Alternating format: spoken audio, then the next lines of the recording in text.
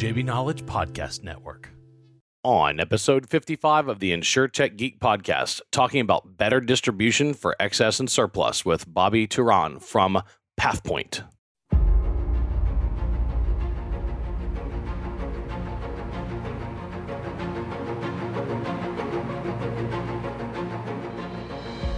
The InsurTech Geek Podcast, powered by JB Knowledge, is all about technology that's transforming and disrupting the insurance world. We'll be interviewing guests and doing deep dives into specific technologies we see changing the industry. We're taking you on a journey through insurance tech, so enjoy the ride and geek out.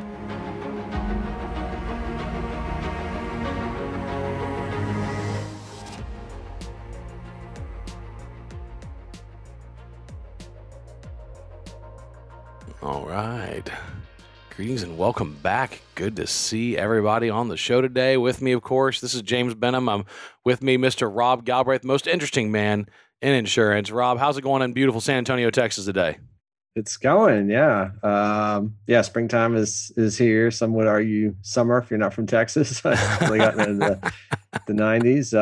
Managed to get my first shot of the COVID vaccine yesterday with my family. So interesting process. Arm's a bit sore, but happy to kind of get that. Yeah. Did you do the drive-through? No, it was. It's kind of funny. So they've been sending texts from the government when they have open slots, which is kind of nice. And it turned out that it was like on the other side of town at some senior center or whatever. So we drove down there and, they were backed up like an hour. So we stopped at Popeyes and grabbed some lunch and we're all fueled up. And wait, did you get the chicken sandwich at Popeyes? Because there's a lot of the spicy chicken sandwich. Yes. How does it compare and contrast the Chick-fil-A spicy chicken sandwich? Because it's better in my opinion. It's only the second time I've had it. I know that's controversial, but it's super juicy. It's got tons of breading. I'm sure it is awful from a life insurance perspective. Exactly. So I need to get my ladder life policy before I. If Rob's life insurance underwriters paying attention, just ignore that. He's not eating the Popeyes chicken sandwich. This is a subject of great debate in Texas, Bobby, is who has the better chicken sandwich. Of course, it's been a national debate. Everyone's trying to roll out a good chicken sandwich. That's hard to hear. Okay, I've been holding off on trying it because I didn't have a friend actually personally attest to this, although a bunch of news pubs I read, like Business Insider, actually went and tested them side by side, and they too declared Popeyes the winner. So totally not talking about chicken sandwiches today, though. We're going to talk about excess and surplus, and we're going to do it with Mr. Bobby Turan. Bobby, what's up, buddy? Hey, guys. Thanks for having me. Yeah, glad to have you. You're over in Northern California, up in the north of the Bay Area. Yes. Thanks for waking up early and joining the show with us. We super appreciate it. Pleasure. Thanks for having me. Yeah, and Bobby, a Boston guy, means he's wicked awesome. Things a wicked pisser. He parks his car in the yard. Now, no one really speaks. Yes, they actually do say that stuff.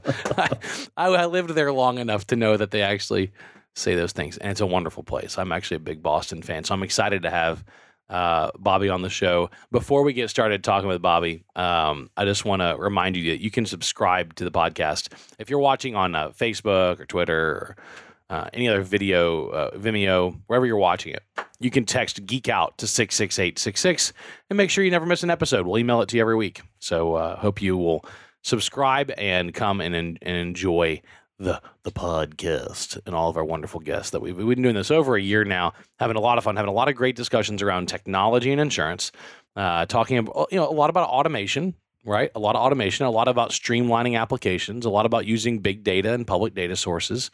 We haven't had a show on NFTs yet, although I feel like we should do like a 3-parter on non-fungible tokens just because it's such a popular topic and people are losing their minds over the price of NFTs for things that, this is just rampant speculation, Rob, right? The NBA was so early to this NFT game, and I don't know. I think NFTs are useful. I think any kind of blockchain or blockchain derivative is useful, but some of these prices that we're seeing, Rob, you gotta be a little mind blown, huh?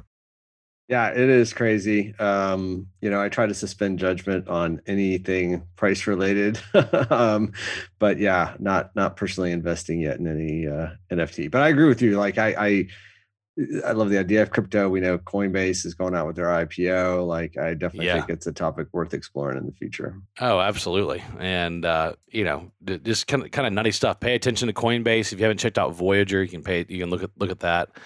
There's some fascinating things going on in crypto, but there's also fascinating things going on back here in excess and surplus. Then this is a really important part of the insurance business, like incredibly important part of the insurance business.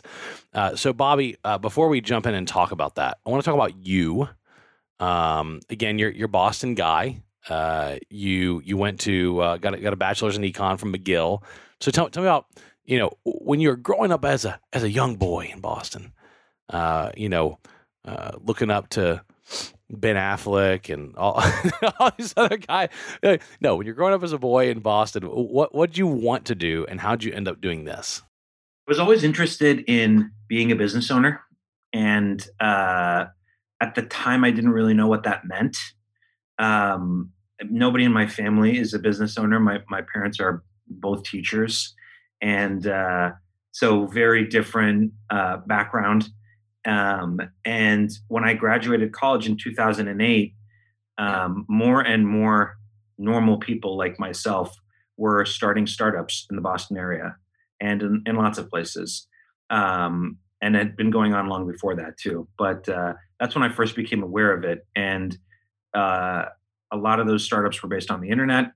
And what was exciting to me was that, folks were starting a online store for whatever product, but they would have no experience in selling anything, or certainly not that thing, or doing anything online. And just the fact that it was kind of open to everyone was intriguing to me.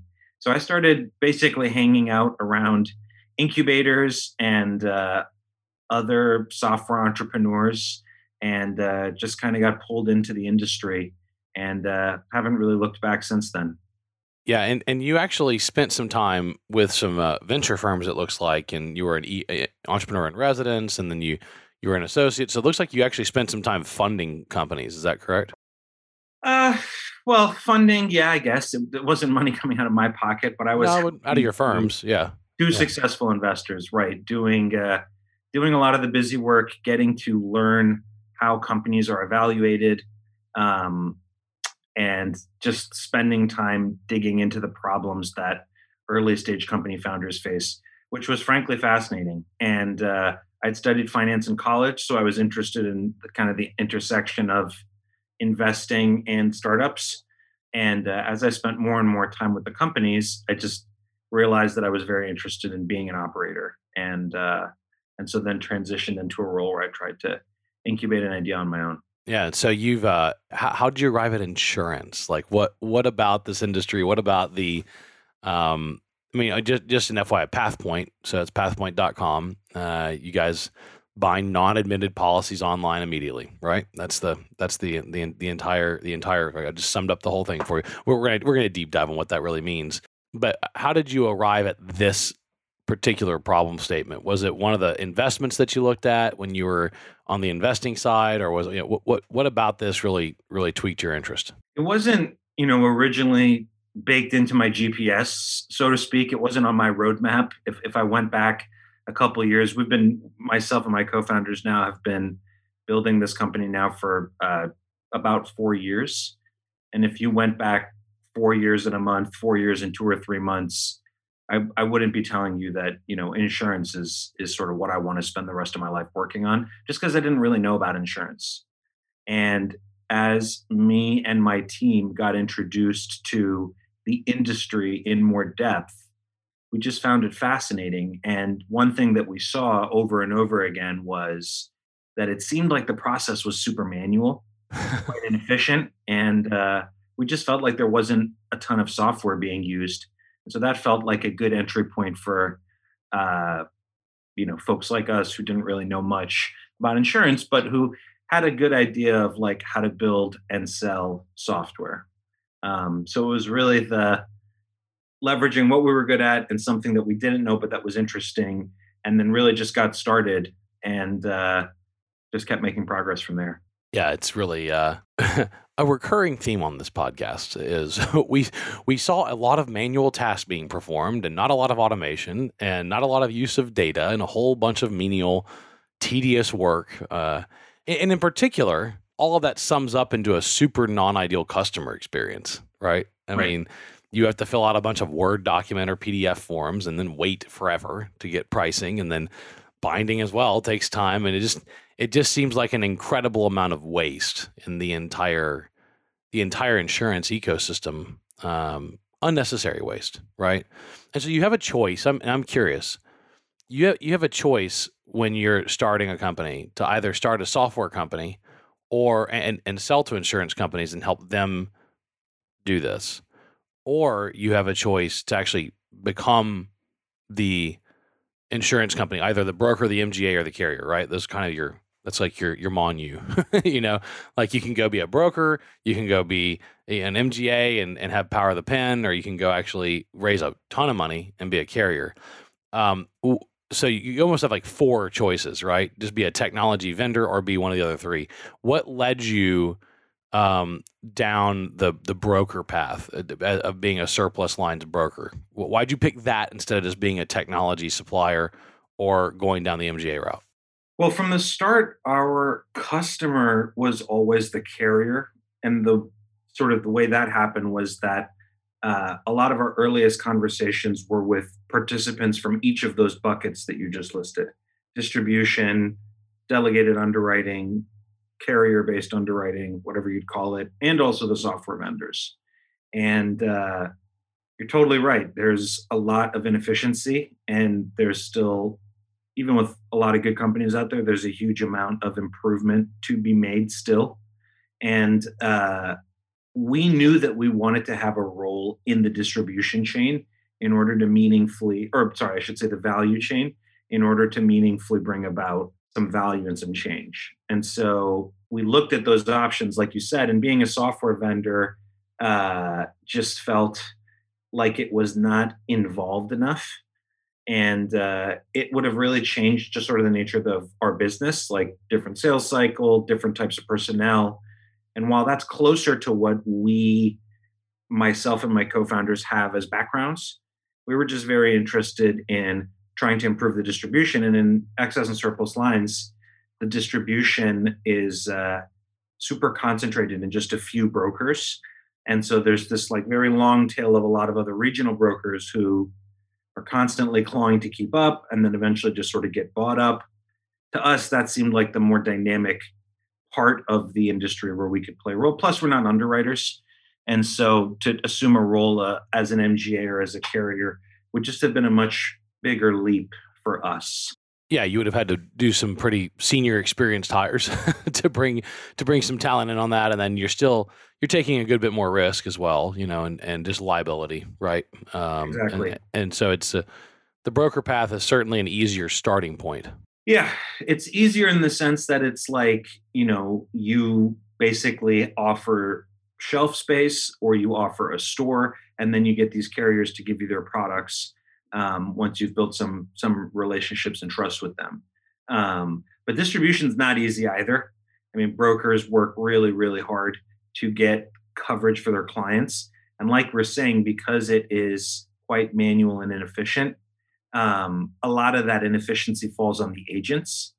And so, you mentioned bind non-admitted policies online. Just sort of the language we use on our website is very much focused towards independent retail agents and making it easier for them to basically get coverage for their clients. Yeah, get it quickly. Less work. Less work, more option, ultimately lower cost. Yeah, and that's something that a lot of brokers really struggle with is there's a big sector of the market, big sector of the market that's not very profitable to write for them because of the amount of time it takes to collect the data and get the quotes. And you're really just kind of playing the odds that hopefully those customers will keep getting bigger and keep buying more insurance and buy more lines from you. And eventually it'll work out. Like eventually you'll make enough money to justify all the time. And so a lot of brokers I've found, they take the business, they don't do a great job on the business because they don't have the amount of time it takes. And for them, if they don't have enough companies pop up into the larger segment, they don't take the time on the smaller accounts to keep cultivating them into large accounts. And so they end up running a lot of business off. And it all comes back to how much time it takes them to process quotes and binding. I mean, really, if you look at it, if they were more efficient and effective at collecting data from their clients and then getting pricing from the market and then binding the core function of a broker, if they really shrunk that down, they could provide a great level of service to more of their clients, right? I mean, you end up really with some subpar service being delivered to smaller accounts. Yeah, I mean, one of the things that we've seen over and over again is that there's this spectrum of size of insurance account. And based on that size, there's an increasing amount of premium that's associated with each of these accounts. Yep. Not necessarily more complicated to place a small commercial account than it is to place a middle market account, or even in some cases, a large market account. It's complicated in the sense that you need different carrier relationships and you need a different customer base. But like you're saying, if you're a local insurance agency, it can be tough for you to move up market. And so you kind of have to just be very efficient at the transactional stuff if you want to be profitable and grow your business. And that's really what we saw as the big opportunity. And that's why we're at least initially focused on what's going on at the smaller end of the spectrum in terms of the size of these accounts, because it isn't necessarily more work, but it is necessarily less money to the agent. And so they're further incentivized to be as quick as possible. Awesome. So let's, I love Rob's question he's got going up because it kind of breaks this down into some more explainable terms for some of our audience. So Rob. Yeah, Bobby. So I really want to hone in on we talk about E&S or excess and surplus, talk about non-admitted markets, and maybe you can just give our audience a sense for the types of exposure, the types of risk, right? So these are not things that are typically approved by a state regulator. This is not your traditional commercial auto, general liability, et cetera. So maybe you could just, who are the types of carriers on your platform and what are the types of exposures? Obviously, part of the challenge of E&S is, right, it can be a lot of things like Uber that started out, right? It didn't fit in a traditional model. And so they went to the E&S route and became, huge, right? So maybe you can just give our audience kind of a flavor of what type of risks are we talking about here? Sure. So the excess and surplus lines industry plays this critical role. And like we were saying earlier, it's this industry that very much operates in sort of, like, I like to think of it as operating in the background of the commercial and personal lines insurance industry. Most people don't think about risks going to the E&S industry. But E&S, in a way, is really where a lot of insurance was born, right? Because one of the biggest players in E&S is Lloyd's of London. And that's where insurance was originated, and when underwriters were taking bets effectively on whether a ship would make it across the ocean or not. By the way, wouldn't you love to go back in time to this coffee house and just be a fly on the wall and watch this completely unregulated industry basically gamble on these boats? Yeah, and it wasn't even an industry then, like you said, right? It was a coffee shop where you could literally go get some action on a boat that's going across the ocean. You didn't have to know about boats or know anything else, but you just wanted to go be with your buddies and do something to pass the time, I guess. But the market today plays an incredibly important role for risks that are more distressed than other risks that are riskier than other risks. And I think when a lot of people think about like Lloyd's and if they have some knowledge of E&S, they think about the super risky, right? They think about the complete end of the spectrum. They're like, oh, it's only, we were talking about sports earlier. It's like, it's only a pitcher's arm that gets insured in the E&S market or something like that. And the reality is, in the E&S industry is supporting a lot of businesses that are all around us. If you're a bakery, you probably don't need E&S insurance. If you're a bakery within a mile of the ocean, you probably need E&S insurance because you have less control. Carriers have less control over what could happen to you within that 1 mile. But from the perspective of a business owner, they don't really know, oh, the risk is going to be E&S or not. They don't really necessarily make decisions to start their business or not on that basis. But to get coverage for that type of risk, the traditional retail agents have to work with surplus lines agents or wholesale brokers. And that just adds additional process, which means more manual paperwork, more time, less efficiency, and ultimately making it more difficult for the agent to give their client what they need. So we focus on E&S risk existing into two very, very big buckets, sort of the P&C industry and then the professional lines industry. Within P&C, we're laser focused these days within general liability and specifically thinking about businesses like contractors, lesser's risk only, vacant land. These are the types of businesses that go to the E&S industry in a non-pandemic environment. And in the last 12 months, the E&S industry has played an even more important role because a lot of admitted carriers were pulling back from business that they would normally write because there was so much turmoil in the markets. And that was really an opportunity for the E&S market to step in and say, those are the types of risks that we're happy to write. Risks that have less underwriting data and legacy associated with them, risks that could potentially be more loss sparing, but that ultimately makes sense for that carrier based on sort of the profile of their underwriting DNA. So we make some of those P&C products available as well as property or catastrophe exposed property. That's another common one. So here in California, if you have wildfire or earthquake insurance, those are examples of E&S insurance on the property side. If you live in Florida, if you live in Texas, you need wind coverage or flood coverage due to the environment. And then on the non-P&C side, things like cyber insurance, which is a very hot topic right now, miscellaneous professional liability, D&O, other forms of E&O. Coverages like that tend to fall within the E&S industry. Y'all do a really good job, by the way, of really clearly explaining who you are on your website. Oh, I want to congratulate you. Not every company that we look at has such a clear, distinct mission. I just want to read this. This is just the statement from your website. Opening a new avenue to non-admitted insurance. As a surplus lines brokerage licensed countrywide and cover holder at Lloyd's of London, Pathpoint distributes admitted and not admitted products to independent retail agents on behalf of best-in-class non-admitted carriers across multiple lines of business. I mean, that's the summary. But let's talk about the carrier part of that sentence. I have talked about this in some previous episodes. I'm a pilot, so I have to get coverage for me and my plane, and it gets complicated. The aviation market is really, really complex. And I'm guessing, I don't see you playing in aviation on your site, but I'm guessing you don't play in the aviation market.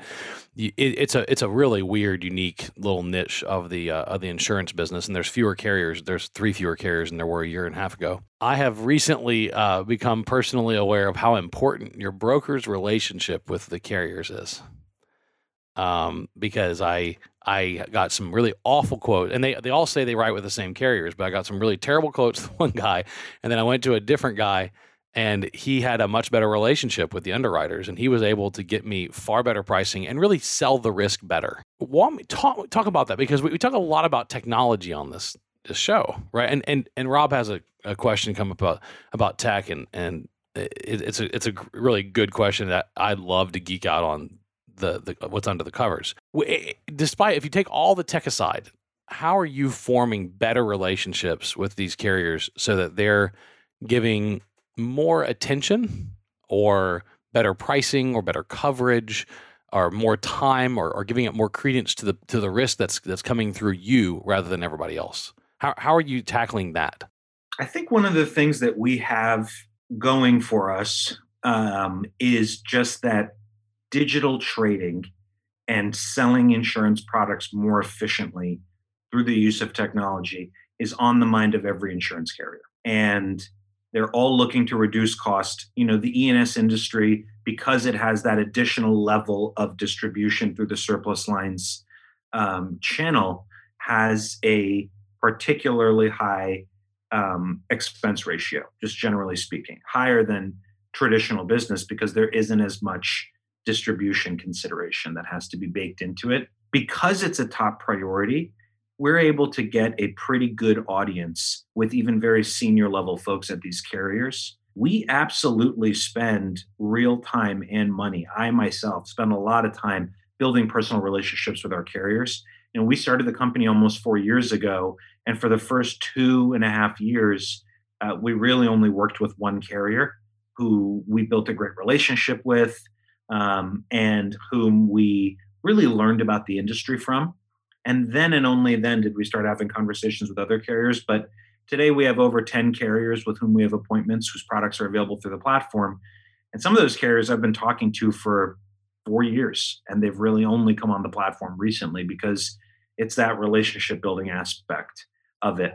Are they happier with the quality? I mean, there's got to be some, and you know, I've talked with enough underwriters, right? There's got to be some of this is you're hopefully preparing a better submission, right? Like a better quality submission, like the data you're providing, the format you're providing it, the completion, the completeness, the quality of the data in the form. Is that what this is coming down to? Like they're just seeing a much better quality submission coming to them, so they're willing to spend some more time on it? Yeah, exactly right. And again, back to what you were saying on the spectrum of products from small to large and how agents don't want to spend a bunch of time on these smaller risks.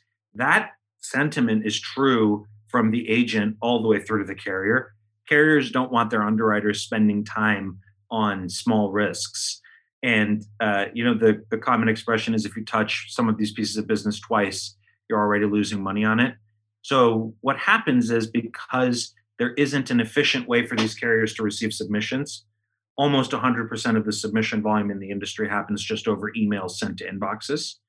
And when those emails come into these underwriters, they don't really have a good way to filter through the risks because it's all unstructured data. It's all emails with accord attachments as a PDF or loss runs or whatever. So an underwriter is going to have to open that up, going to have to look at the details. So they're spending time on this account. Very, very likely they're going to realize that a key piece of information that they need to underwrite that account is not available because a lot of carriers have different requirements. And so they're going to ping that agent back through the wholesaler and say, hey, looks okay, but I would need to know these 3 values. And if the wholesaler comes back and only gives them 2 values, for example, they're done. And the underwriter is going to still have to open that up again and be like, oh, my guy emailed me and it's only 2 of the 3 things I need. Can you get me the 3rd piece? By that point, most wholesalers are going to go away because they too don't really want to spend time touching this risk. So there's this like misalignment.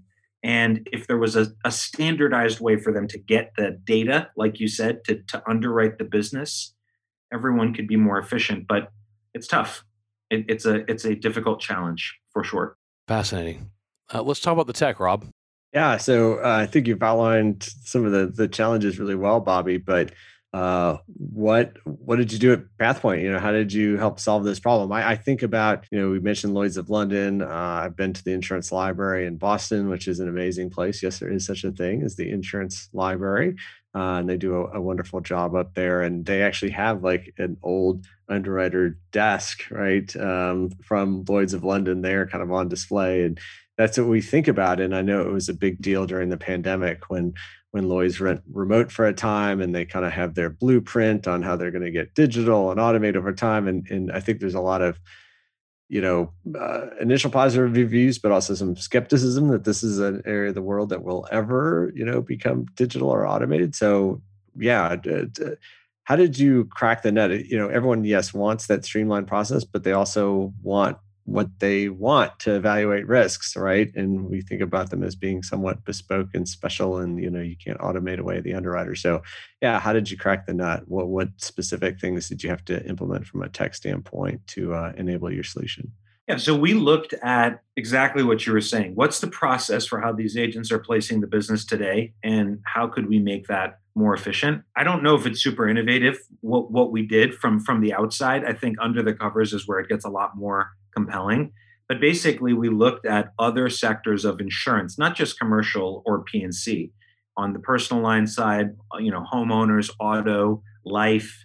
Most of these insurance products are available through a single point of submission, digital platform, a SEMC platform, whatever you'd call it.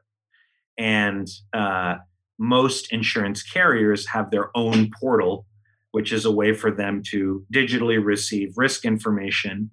Typically, what they'll do is they'll put their underwriting details on the other end of that platform. And when the risk comes in, it bounces back with rate information. So that's essentially what we did for the excess and surplus lines industry. And to date, nobody is really offering that directly to retail agents. So to just clarify a bit more about the insurance part of what we do, which is important to the tech part, we are a licensed surplus lines agent. We're licensed in all 50 states. We service accounts once they've bound. So we calculate surplus lines taxes. We make sure the accounts are in good standing. We're a cover holder at Lloyd's. So agents working with Pathpoint can bring business into Lloyd's today through our digital platform. But that all kind of sits in the background. All of these retail agents that we work with have to do is go into their web browser. They don't have to download anything, and they can just enter their risk information from a single application. And then we've done all the mapping and business logic on the back end to route this information to the different carriers and return quotes from multiple E&S carriers to retail agents. And that's something that no one else is offering these retail agents right now. So we have this differentiated value proposition. We know that there are competitors out there who are working on this kind of thing, and we think that's great because that's going to make more carriers want to digitize their products. It's going to make it table stakes for this type of business to be traded digitally. And that's a rising tide that will raise our ship as well. But to more tactically answer your question, we really just got started with a single product that we thought could be made, that we could streamline. We looked at how many questions are asked if you go to multiple different carriers. Can we streamline that and just give agents a web form they can fill out? And then we built some tech around it to make it easier for them so they can drag and drop. We looked at what are the key parts of the process and the pain points. All agents were telling us, and we do everything we build is based on what agents tell us as far as feedback. We try not to make any assumptions ourselves. That's where we get into trouble. So I don't like to spend all day long rekeying the same information over and over into different portals. I don't like having to wait days, sometimes a week plus, only to hear back from my wholesaler that, sorry, no luck. Why couldn't they have told me that sooner so I wasn't chasing them on this, especially on this small account? I don't like having to maintain all of the records associated with a submission across my email, my text message, a napkin where I wrote something down at lunch. I want it to all be in kind of one place. And so a digital platform was just an elegant way to do that. And again, it was working in other parts of the industry. And our vision was, if we can be the digital platform, we effectively become the digital exchange for this type of business. And that's sort of the big vision for what it grows into as we add more products and more capabilities. Following up on that, Bobby, I'm just kind of curious, what is on the roadmap? We focused a lot on non-admitted, but I believe you do some admitted products as well. And yeah, just kind of curious, it seems like you're just getting started, but you kind of talked about expanding your carrier relationships and new products. So I guess where do you see that going over the next 3 to 5 years? Yeah, over the next, you're right that we do offer some admitted coverages. Those are offerings from carriers that are non-admitted in some states, but then admitted in others. And one of the things that makes commercial insurance, all insurance, really challenging is that it's regulated at the state level, as you guys know. And so every state has different regulations. That's like the core problem in the United States in general insurance. Yeah, it's one of the big headaches, right? We could just make the entire InsurTech Geek podcast about why state regulation is a massive challenge for any progress at all in this industry. It's not only is it the case that it's state regulated, right? 4 states, New York, California, Florida, and Texas. I mean, that's over 50% of all E&S dollars right there. And they just have very different ways of operating. But anyway, our focus is really exclusively and has been exclusively since day one on the non-admitted or E&S market. There's a lot of competition on the admitted side for things like BOP and comp and making it more streamlined to place that business, which makes a ton of sense. There should be solutions around that, but that's just not what we're focused on. We'll continue to try to make the best product available always. We think about it in terms of what are the products we need to offer. And I think of products like contractors, general liability, LRO on a monoline or package basis, monoline property, pretty basic categories. And then how many carriers do we really need to offer coverage from to offer a comprehensive solution to the agent so that they're going to have options they can show their clients. So the roadmap is really to deepen what we're doing within the segments that we're live and to add a couple other key segments within P&C and non P&C lines of coverage. That's fascinating. So let's talk about the actual, like the guts. No emails are being used to communicate with the carriers. Are you still having to package some of this up and send and email some of the packages out? Yeah, absolutely. We have to do that. 100% we do that. I mean, we don't do it 100% of the time. And this is true of like all early stage software companies, is there's always some degree of human intervention that's happening behind the scenes. And a lot of people, when they see what we're doing, they can react with like, well, hang on, that's my job you're talking about. Like, my job is to move these papers around. Like, is what you're saying is that you're going to take my job away? And the answer is genuinely, and I realize everyone hears me say this is going to say, well, of course that guy's going to say that. That's really not the objective. The objective is to make you better at the actually challenging parts of your job, like making go, no-go decisions on a risk, like following up on a complicated billing issue, like doing whatever you have to do to make the coverage needs of your clients, to make sure that the coverage needs of your clients are met. You should not be spending 50% of your time shuffling papers. When we were first getting started, I went to the offices of a very large MGA that is far and away the market leader in a particular category of risk. And, they're heralded as being so efficient, so tech forward. And when I went to their office, they had 3 floors to the office. And I said, the manager walked me around and he was like, here's our underwriting floor. And I was like, great. What do these underwriters do most of the time?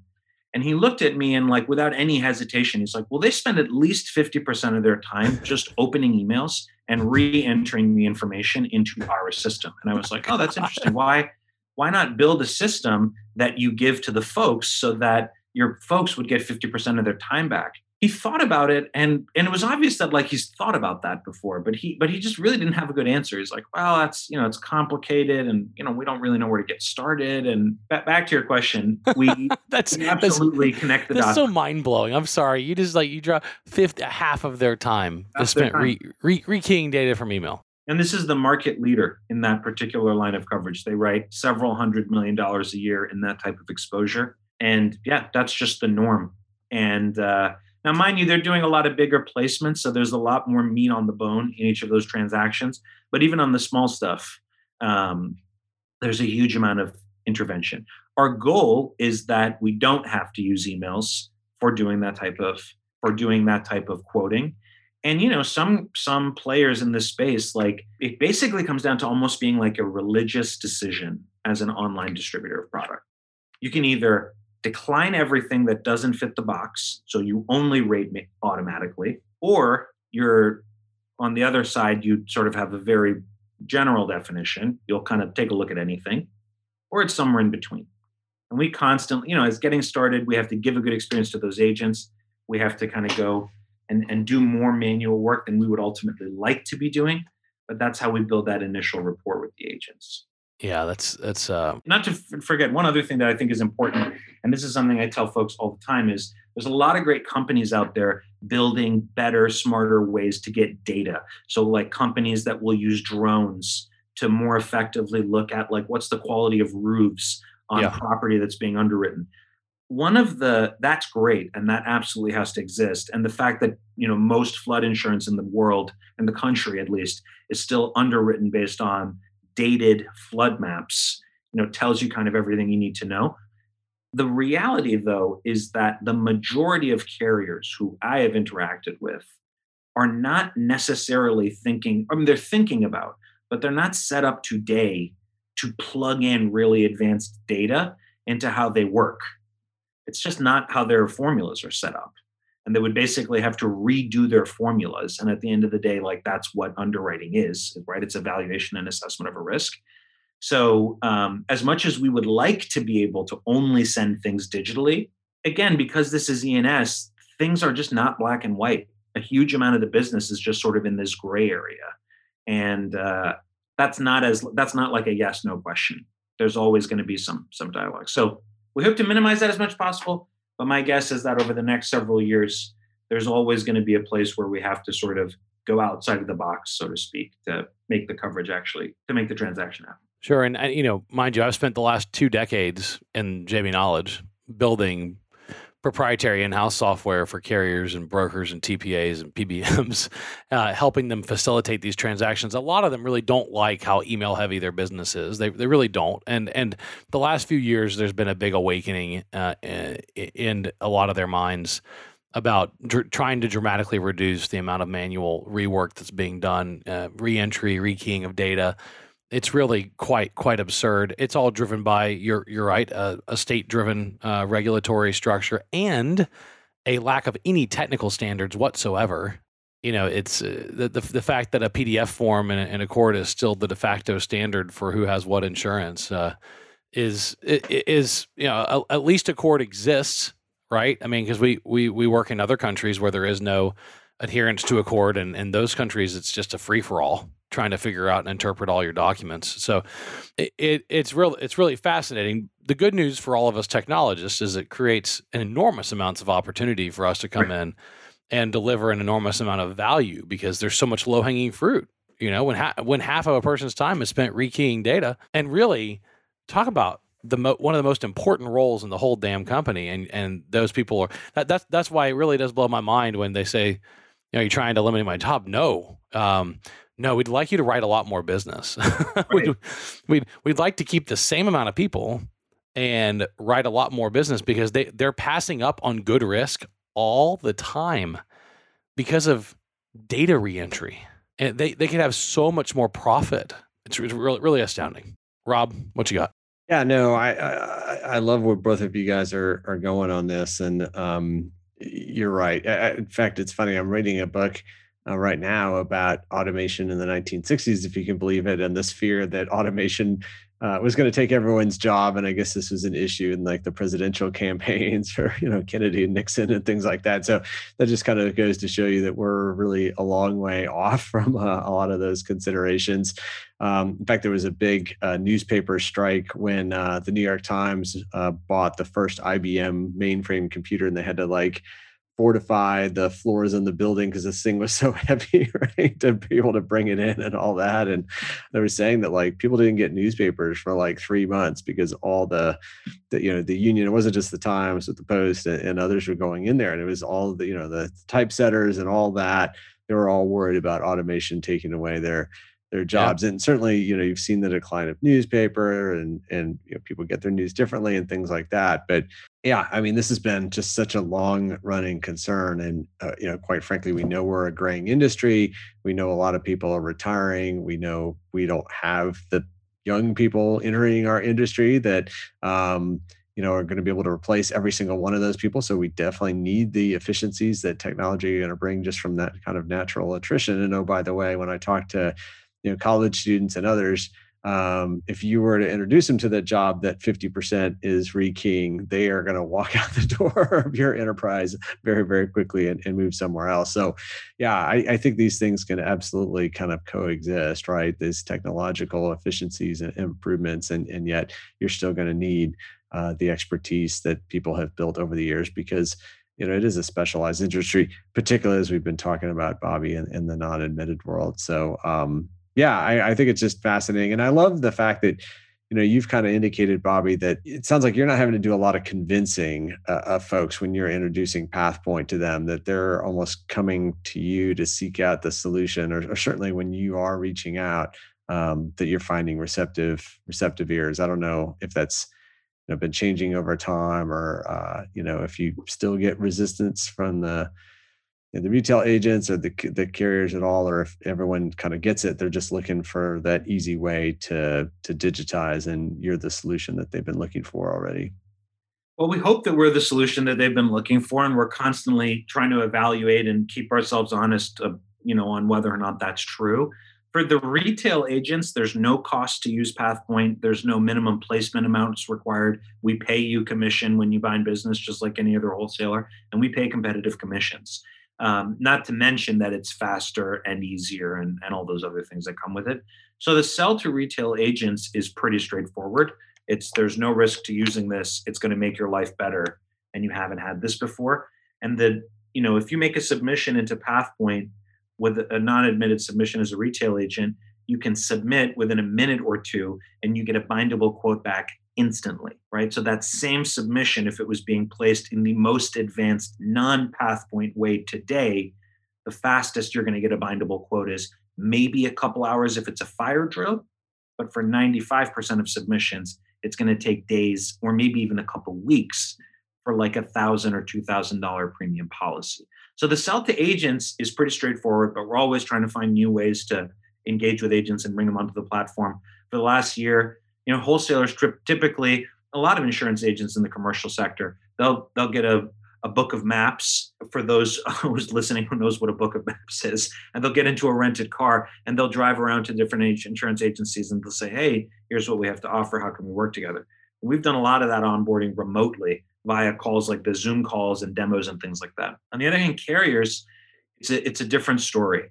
This is not an industry where you have thousands of carriers, right? It's a small universe. And really, when you boil it down, there's just a couple dozen that write the vast majority of all the business.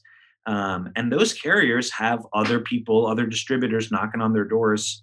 And one of the things we really are always thinking about is how can we message what we're doing even more clearly to folks? Because they hear, oh, you're E&S, but you're a digital platform, and they just haven't heard that. So they're like, so do I have to get my wholesaler to use you guys? Or like, how does it work?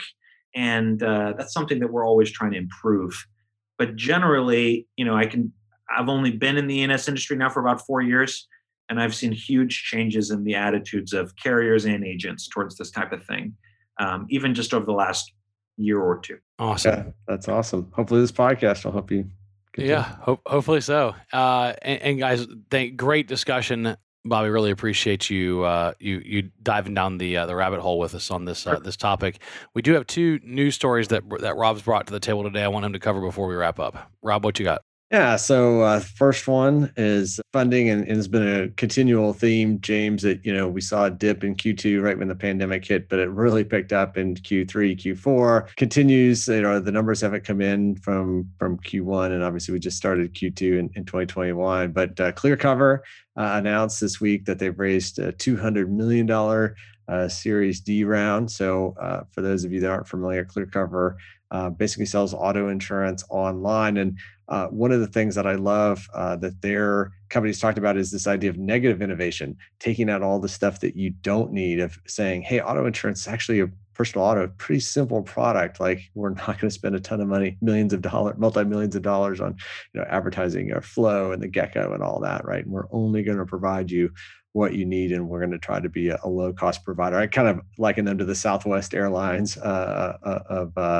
of auto insurance. So congratulations to the team at ClearCover on the Series D round. And then again, we're starting to see insurtechs acquiring other insurtechs. So Friss, which is based in the Netherlands and does a lot with fraud detection and AI on the claim space, they've acquired Terrain Labs to expand their underwriting capabilities. And so Terrain Lab provides a lot of third-party data as well as artificial intelligence to help from submissions and other things that we've been talking about. And so I just find this trend fascinating. Again, not new in any way, but just continuing this trend of more mature insurtechs joining forces through M&A activity to get even bigger, stronger, offer more. And so I think it just speaks to the resilience of the insurtech world, and they're here to stay. Sure does. And they're here to stay, and they're maturing. And it's they're certainly many of them are edging into much larger markets and having a much bigger impact. And so it's exciting to watch, having observed the space for many years, to see that there's fundamental corners of the market that are transforming now, not just the outskirts. So really exciting. Well, Bobby, thank you for joining us today, and I appreciate you being on the show. Thank you both very much. And I'll be rooting for your Patriots, and they have a good year this year, just like I'll be rooting for my Saints. It's good to root for your hometown teams, right? Well, Patriots have a lot of room to improve in this season, so it shouldn't be too hard for them to do better. But yeah, no, thanks very much for having me on. This was a pleasure. and look forward to keeping in touch with you guys as we grow. Awesome. And Rob Galbraith, as always, thank you very much, sir. Always great to be on with you guys, James and Bobby. It's a pleasure having you on this week. Great. And thank you. This has been the InsurTech Geek podcast powered by JB Knowledge. It's jbknowledge.com, all about technology that's transforming and disrupting the insurance world. I've been your host, James Benham, jamesbenham.com, with co-host Rob Galbraith, endofinsurance.com. Big thanks to Jim Greenlee, our podcast producer, Kara Daltonara, the creative producer, and thank you for joining us today. We're taking you on a journey through insurance tech, so enjoy the ride and geek out. See you next time.